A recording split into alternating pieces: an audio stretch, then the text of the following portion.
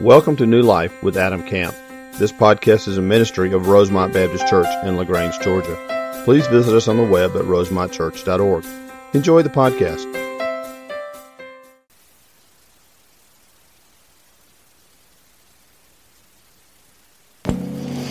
Let me pray for us. Father, praise your name for all the ways in which you bless us and provide for us, Father.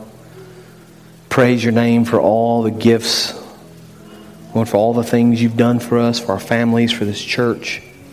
Lord, we just come to a place now in our service where we have the privilege of opening the truth of your word, of hearing now from you, Lord, the words that you've given to us, your people, for us to follow, to understand, to memorize, Lord, to use as a foundation for the decisions we make. So just again, impress upon our hearts the importance of what we're doing, the importance of what we're learning. Father, give us the ability to take what we've learned, to transfer it into our lives, to live according to the truth of your word. And Father, I pray through the power of the Spirit we could be transformed more and more into the image of your Son, Jesus Christ. It's in His name that we pray. Amen. Take your Bibles and open to 2 Corinthians chapter 8 this morning. 2 Corinthians chapter 8. I've started last week kind of a mini sermon series that will take us for the next couple of weeks related to the Legacy Project and all God is doing and the ways in which He's blessing our church. You saw just a small little example of it this morning with our new members and with these boys that are going to be leading this Bible study, that have been leading and are challenged now to lead it even more. You know, I tell people sometimes that if you knew what I know, you'd be even more excited about what God's doing here than you already are. God is at work in the hearts of our people. He's moving, constantly bringing, I don't know if you noticed, but I think there were 5 or 6 kids here between these families. These are just a few of the many that have come and the people that continue to join. And as we continue to grow, we're at this exciting place in the history of our church where we're out of space. One of the things we've noticed all through the years with our church is that God has constantly provided. He's always sent resources, He's always sent people, He's always sent children, and we're at the point now where our kids are out of space. We need to add some additional places there. We're already doing 3 worship services and filling those up, and we've got to come to this place where we make a decision about moving forward. And so we've created the Legacy Project, an opportunity for you to kind of get to know what we're doing and kind of hear more about the vision. You should have already received a little brochure last week. If you did not, those are available to you this morning. We want one per family, so take one if you don't have one already. You should have received a little card this morning when you came in. If you didn't, pick one of those up when you leave as well. Again, one per family. This is just a commitment card. We're going to ask you on February the 11th to commit to be part of this process, to commit financially, to build and to expand and to add the children's building. But I want to tell you what our goal is in all this. Sometimes we get caught up in the money and the finances, and it is about money. It is about finances. I'm not naive to that. But our bigger goal in all of this is that every family would be involved on some level. I don't know what that means for you. I don't even pretend to try to tell you what that would be. But I want every family to pray about, to seek the Lord, to ask the Lord what He would have you to do and how He would have you to give. And I want every family to be part of this process. If that happens, if every family will hear from the Lord, trust the Lord, be involved in the process, we'll be amazed at what God will do. I'm telling you.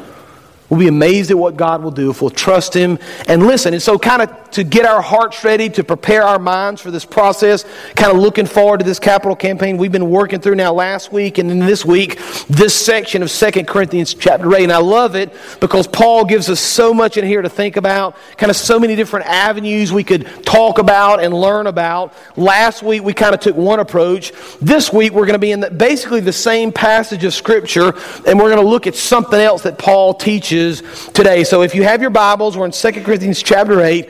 We have the verses on the screen for you to follow along as well. We'll look at them together. You'll remember some of these from last week.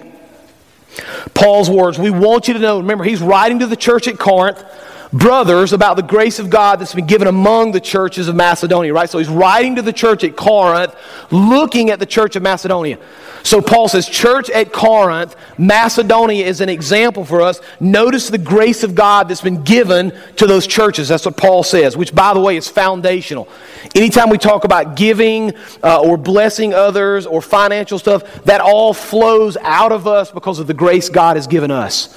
Right? God blesses us, we in turn bless others. Now look at verse 2. For in a severe test of affliction, their abundance of joy and their extreme poverty have overflowed into a wealth of generosity on their part. Now, I'm not going to talk a lot about this because I spent a lot of time last week doing that. You can go back and listen to the podcast or meet with me. I'd be happy to talk through it with you. But verse 2 is incredible because Paul says, listen, there's this group of people that went through this great affliction.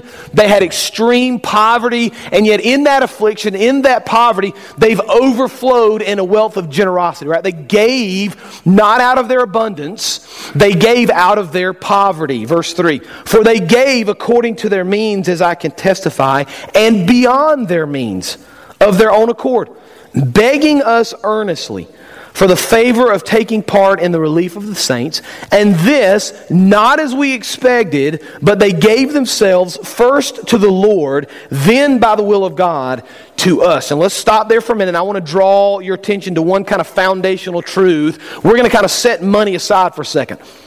Right, Paul is talking about money. He's talking about financial giving. We're going to get there in just a second, but there's a bigger principle at play.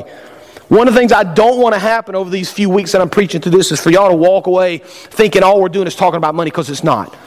There are bigger principles at play. We talked last week about our generosity as believers. Right? How are we generous in our Christian walk?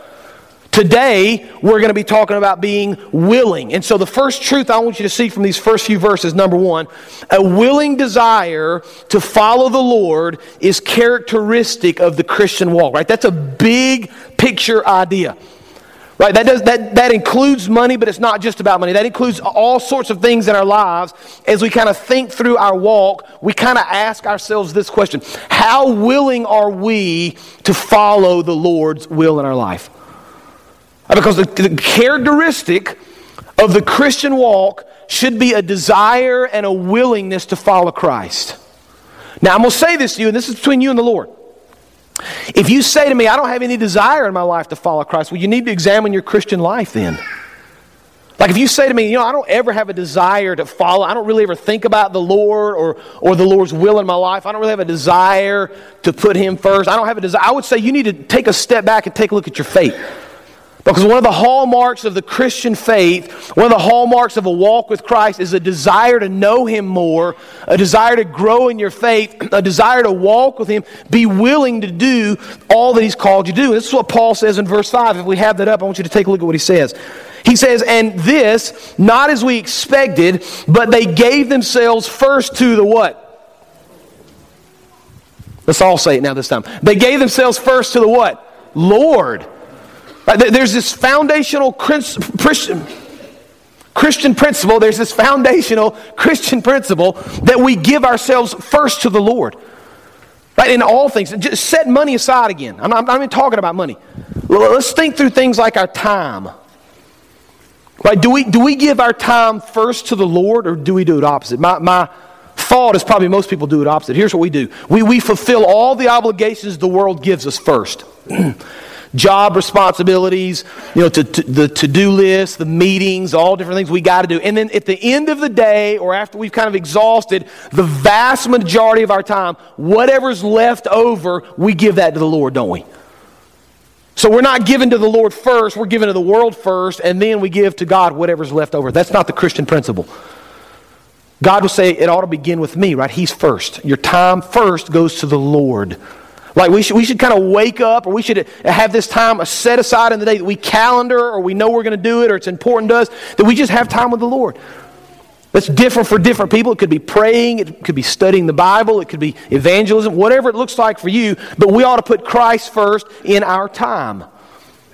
We ought to put Christ first in our effort. Right? Do you ever feel like you just kind of wear yourself out and you're so exhausted, and by the time you're finished with doing all the things of the world, you're so tired you can't spend any time with the Lord? You ever thought that? Or you don't have time to serve? You ever thought, I'm just so busy, or I'm just so tired, I've worn myself out, I don't have time to do the things I'd really like to do for the Lord? Well, you've got this backwards then. Or you kind of flip this principle. The principle says we give to the Lord first everything. So that is money, right? That is time, that is effort, right? Our desire as a believer should be to follow Christ, put Him first above all other things. Now we see this in other parts of Scripture, right? It's not just found in 2 Corinthians 8. We see it in the life of Christ. Mark chapter 10, verse 45, Jesus says, "For even the Son of Man came not to be served, but to serve, and to give His life as a ransom for many." Right? Jesus came with the idea, the desire, the willingness to follow the Lord, whatever it cost Him. Ultimately cost Him His life. We read in passages like 1 Peter chapter 5, verse 2, speaking to church leaders, he says, "Shepherd the flock of God that's among you, exercising oversight, not under compulsion, but willingly, as God would have you, not for shameful gain, but eagerly." Matthew chapter 16, verse 24, "Take up your cross" model. Jesus told His disciples, "If anyone would come after me, let him deny himself, take up his cross, and follow me." And there's this call to believers to willingly exercise our faith, to be willing and desire to follow the Lord. Now here's what we do in most of the decisions of life. Most of us, when we come to this place of making a decision in life, we base it on basically, and you may use different words, but the idea here is kind of a reward versus a consequence. We got this big decision. We're going to think about the possible rewards. What are the good things, maybe the pro things that could come from this? What are the consequences? What are the cons? What are the bad things? And oftentimes we make decisions based on that rationale. Right? Here's the problem with that when we begin to make decisions based like that on the things of the Lord. That's not how Christ calls us to make decisions. Right? Christ, and some of y'all need to hear this now, Christ has us make decisions based on faith, not necessarily what the world would say. I had the opportunity a couple of weeks ago. We were out in Texas. We had a wedding. Hunter Hancock, many of you know Ruth and Kirk Hancock. Hunter got married just north of San Antonio, Texas, and they asked me to do the wedding. So we went out and did the wedding, had a great experience. On the day of the wedding, we had a little time because the wedding wasn't until late that night, like 7:30 that night. So we kind of played around and went to a little town and just kind of walked around to some of the shops. And we went into this one shop that sold food, but they were like mixes. Like you could buy salsa mixes, or you could buy like certain kind of dips, or you could buy like chili mixes. And they had all these kind of tasting things. You could. In the very back of the store, they had all their mixes related to peppers. Like they had all kind of pepper stuff you could buy. Now, I'm not a big pepper guy. I don't like peppers. I don't like hot. My wife likes peppers. Some of you guys enjoy hot, spicy stuff. My dad, growing up, I will never forget, loved, my grandmother too, loved spicy. I distinctly can remember my dad sitting at the dinner table eating peppers, crying. I'm not kidding, crying, talking about how good it was, and he wants to eat another one. I'm like, Dad, something is wrong with you, man. This is not normal. But they got this Scoville scale now. You may know this. Again, I'm not a pepper guy, so I'm not. But it ranks the kind of the heat of a pepper. You take a jalapeno pepper, and on that scale, it's like, I think they say between 2,500 and 8,000. That's the scale of a jalapeno pepper, right? In this store, I'm not making this up, they had one that was ranked at 9 million. No, I'm not making. You Google this when you get home. I promise you it exists. It's called Mad Dog 357. Not making this up. By the way, you can Google this and watch people eating these peppers online. That's a laugh right there. You ought to go do it. People eating this pepper, right? But I sat there and I looked at that pepper, and the first thought is, what would lead anybody? That's just ridiculous. That's just ridiculous to eat that kind of a pepper. But I thought, if I was sitting at the table, I would kind of make a decision on eating this pepper based on the reward consequence, right? The reward is, that's a pretty cool story. If I could down that thing, I promise you it'd be a sermon illustration next Sunday if I could eat that pepper. That's a reward, right? But the consequence is my mouth would be on fire. I'd probably end up in the emergency room. So for me, the consequence is far greater. I'm not going to do it. Others of you may love pepper and love the spice and love the heat. We make decisions based on reward consequence, don't we? Right? You got up Wednesday morning. You had to make a decision whether you were going to drive on the road. Right? The consequence is I may get stuck, I may run into a tree, have a fender bender. Most of us decided to stay in. But if your boss said, hey, we're open for business, guess what you did? You got up and drove to work. We make decisions based on reward consequence. Here's the problem now. That's how we make most of our decisions. The problem is that's an earthly model. That's an earthly decision-making process. The Lord says, listen, you don't need to be foolish. You need to be wise in the things you do, but your decision-making for the things of the Lord has to be based on faith. You understand that? Those are vastly different ideas. Vastly different ideas. If you begin to make decisions about the kingdom of the Lord based on reward consequence on this earth, you've missed the whole truth. Because the vast majority of things we do for the Lord are based on faith, aren't they? You start thinking about some of the things that Christians do on a regular basis, they don't make any sense on this earth. Like if you've ever fasted, like going without food intentionally for a period of time. Some people do it for a meal, a couple meals a day. Some people go several days or a week. If you've ever fasted for a long period of time, that doesn't make any sense on the earth, right? We're hungry, we want to eat, our body needs food.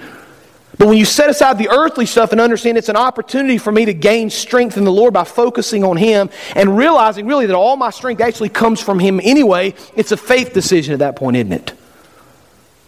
Like to the world, it doesn't make sense. And we read this book. It's antiquated. It's old. It was good 2,000 years ago, but there's no modern truth in it. It's a waste of time. Why would we read it? Well, because it's a spiritual decision for us. It's the Word of God, and we want it to infiltrate and lead our lives.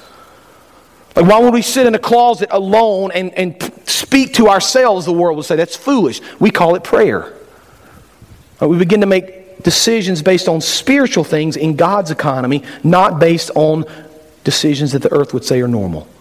And so we start thinking like that. Like, how am I going to serve the Lord? How am I going to be willing to follow the Lord in faith, right? How am I going to serve? How am I going to sacrifice? How am I going to take up my cross? Right, this should be foundational to our walk with Christ. We should be making decisions based on our faith in the Lord, on His calling in our lives. We should be willing to follow that calling, a desire regardless of what it costs, to make that decision. That's God's economy for our lives. The problem is far too many of us are living this Christian walk on the world's economy.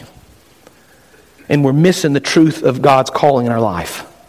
Now let's continue. Look at verse 4. Let's continue to think through this, right? So Paul gives us this big picture idea, the willingness, the desire to follow the Lord. Now he's going to hone it in. So in these next few verses, he's going to give us some characteristics of giving.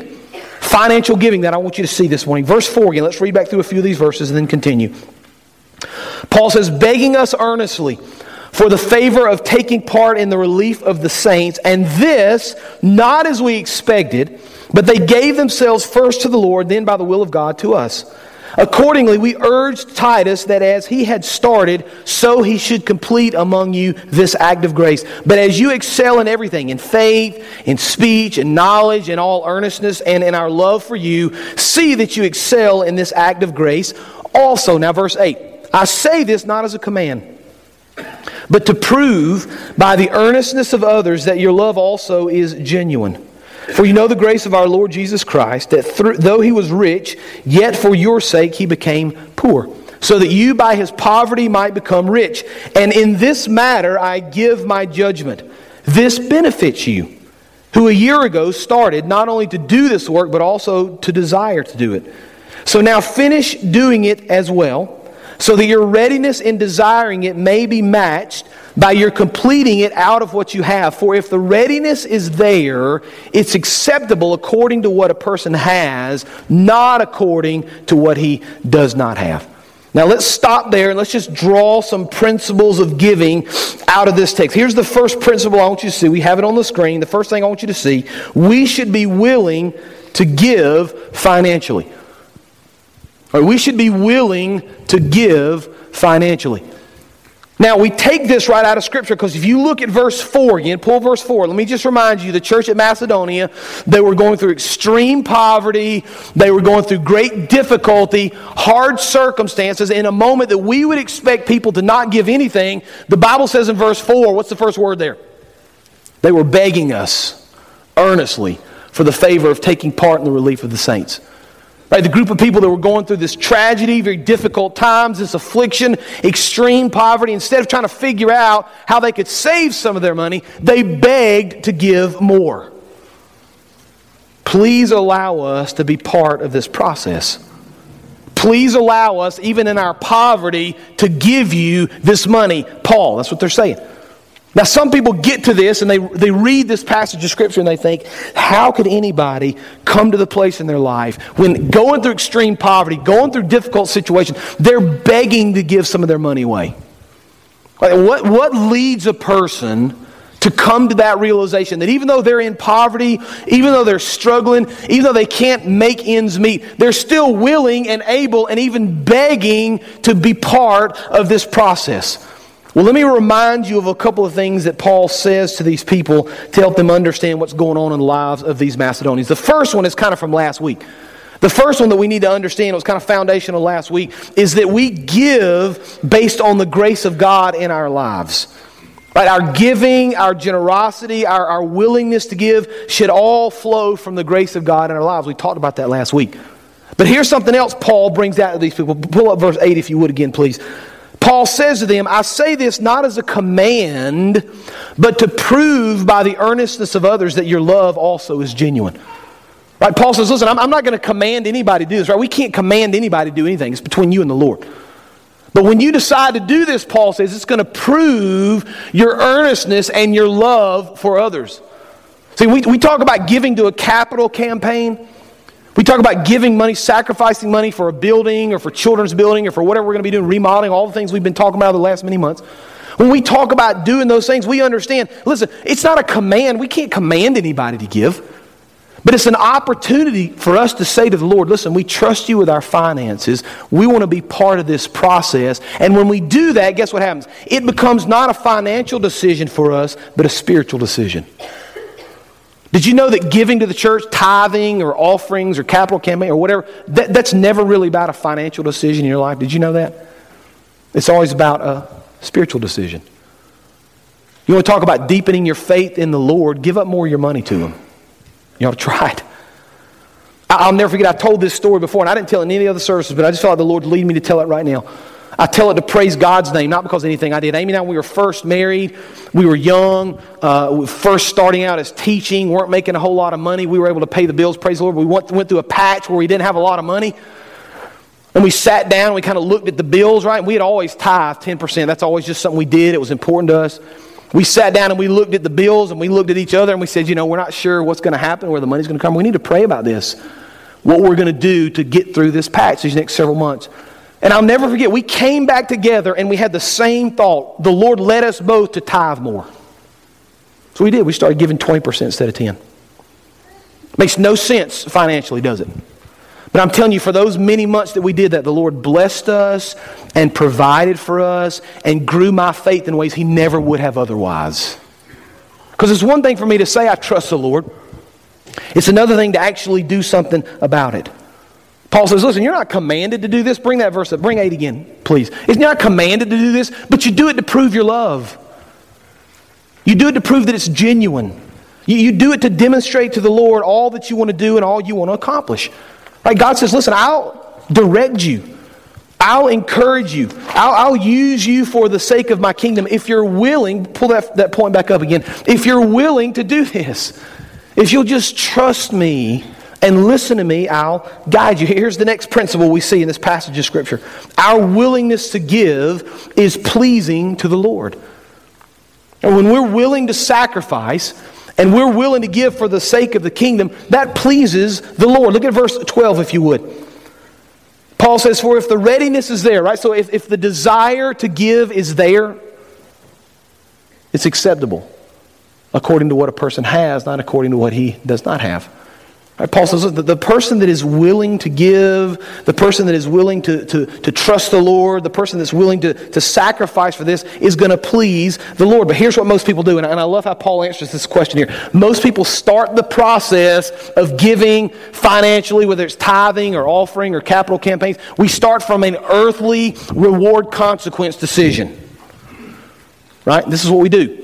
We look at our bottom line, our bank account, and typically we look at the extra that we have. We try to decide how much we're going to give. Paul says, listen, it's not really about that. It's about a faith decision, a willingness to give. And instead of looking at what you don't have, look at what you have, right? It's acceptable according to what a person has, not according to what he does not have. We typically do something like this. If I just had a little bit more, I'd give a little bit more. I had funny conversations all week with people about the lottery example I gave last week. We're very generous when it's somebody else's money, right? When it doesn't really exist. We played a game of what I would do with the money that I won with the lottery, and we always give a lot of it away. But I don't have it, so I can't really give it away, right? Paul says, don't start with what you don't have. Start with what you do have. Let that be honoring to the Lord, right? Think about all that God has given you, all the blessings that you've received from Him. All the gifts you received. I had kind of this moment during the snow over the last couple of days. I walked into our pantry. We laugh about bread and milk, and the stores are bare, and like we're going to be in for 2 weeks, thawed out in a few hours, right? But we couldn't get out for a couple of days. I get that. But I walked into my pantry at one point. And it's like the Lord just kind of washed over me with this realization of how incredibly blessed I am. You ever done that? I mean, you look at your pantry, and I don't want to overstate this, but you look at your pantry, and you've got more food in that pantry than hundreds of millions of people have all over the world. Did you know that? I mean, the amount of food that we have in our homes is unreal.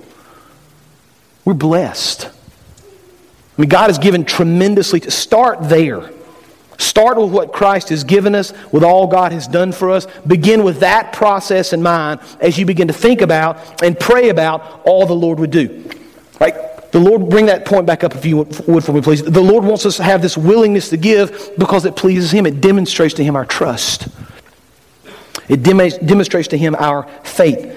It demonstrates all that we have and all that we love and all that's important to us that we're willing to give to Him for the sake of His kingdom. Now here's what Paul does. I want you to look at a verse, and we're winding down here this morning. Look at verse 9. 2 Corinthians 8:9. As we just kind of walk through this passage of Scripture, Paul gives us the example of Christ. Right, if you ever want to know about your blessings, if you ever want to know about all that God has done for you, if you ever want to kind of start the process, this spiritual decision based on the grace of the Lord in your life, begin with Christ. For you know the grace of our Lord Jesus Christ, that though He was rich, yet for your sake He became poor, so that by His poverty might become rich. Right? Jesus stepped down out of heaven, right, in wealth and riches, and for your sake He became poor, right? He gave up all of heaven. He became a man. Sacrificed, lived for nothing. He didn't have anything, didn't have a place to lay His head, the Bible says, on this earth. He became poor so that by His poverty, right, His death, all the beatings He received, all the things that all the poverty of His life, because of His death, burial, and resurrection, we become rich. Right? Through His great sacrifice, we gain eternal life in heaven with the Lord. It's this beautiful principle. Paul says, listen, anytime you want to think about grace and sacrifice and giving and serving the Lord, start with all that Christ did for you. And then finally, the last thing I want you to see, the last principle I want you to see this morning, we have it on the screen, we should be willing to finish what we start. Right, Paul in two different places encourages these people. Listen, what the Lord has led you to do, you need to complete it. Pull up verse 6, 2 Corinthians 8:6. Accordingly, we urged Titus that as he had started, so he should complete among you this act of grace. Right? Finish what you start. 2 Corinthians 8, verse 11. So now finish doing it well, so that your readiness in desiring it may be matched by your completing it out of what you have. All right, Paul says, listen, the Lord's going to lead you. The Lord's going to guide you. The Lord's going to direct you. Whatever He leads you to do, finish what you start. Now, I want to finish with this idea. I'm going to finish it up right here with this thought, this idea and this challenge for you this morning. I've said this from the beginning. I'm going to keep saying it. Our goal, I said at the beginning of this sermon a few minutes ago, our goal in this process is that every family would be involved on some level. Okay? That's between you and the Lord. But my great encouragement to you in this process is to spend time as a family praying, discussing, thinking about all the Lord would do. Asking the Lord how He would have you to give, what He would have you to sacrifice. I've been talking to my family now for, 5 or 6 weeks about this, at least. We have a time every night. We've done this since our kids were little. We come together as a family every night, almost every night. And we have a time of prayer. I lead it sometimes. Amy leads it. Sometimes the kids lead it. But it's just an opportunity for us to get together, to pray. Sometimes we read Scripture. Sometimes we just talk about what the Lord's doing. We just have good discussions. Sometimes the kids ask a lot of fun questions about the Lord. Just a chance for our family to kind of worship together before we go to bed. But we've been talking about this for several weeks. And I've told my kids, listen, we need to be praying about what the Lord wants us to give. Right? Because I want to sacrifice for this. I don't want to give out of abundance. I want this to, this is me talking, I want this to cost me something. And I want to look at the grace of the Lord in my life, and as a believer, I want to say, you know what, the Lord gave me, I'm willing to give Him something. And so my kids have been talking about it, praying about it, thinking about it. My encouragement to you, spend time praying, thinking, talking, seeking the Lord. Because I promise you, if you make this commitment that we're going to do on February the 11th, if you make this a spiritual decision instead of a financial decision, God's going to be honored. You're going to be blessed. He's going to receive glory. And through the process, He's going to do great things. Let's pray together. Father, we thank You for the truth of Your word again. We thank you for what you've shown us in this passage of Scripture last week and this week, Father, just the encouragement and the challenge. First of all, to give you the first part of everything we do, our time and our effort, Lord. And also just principles of giving, Lord. Just to recognize your grace, Father, just to trust you with our finances, just to allow you to speak to us, Father, to direct us, direct our path. Father, I just pray that this whole process, that above all things, we would seek your will. We would seek your will. We would ask you to guide us. We would ask you to direct us. Father, I pray you do great things in our midst for the sake of your kingdom. We love and serve you in all things. It's in Jesus' name we pray. Amen. You can stand. The altar is going to be open. Opportunity for you to pray or speak to me. Just your chance to respond. You come as we sing together.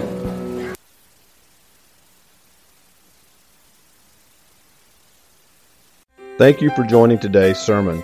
We would love to hear how today's message blessed you. Use the Contact Us link on our website at rosemontchurch.org. God bless.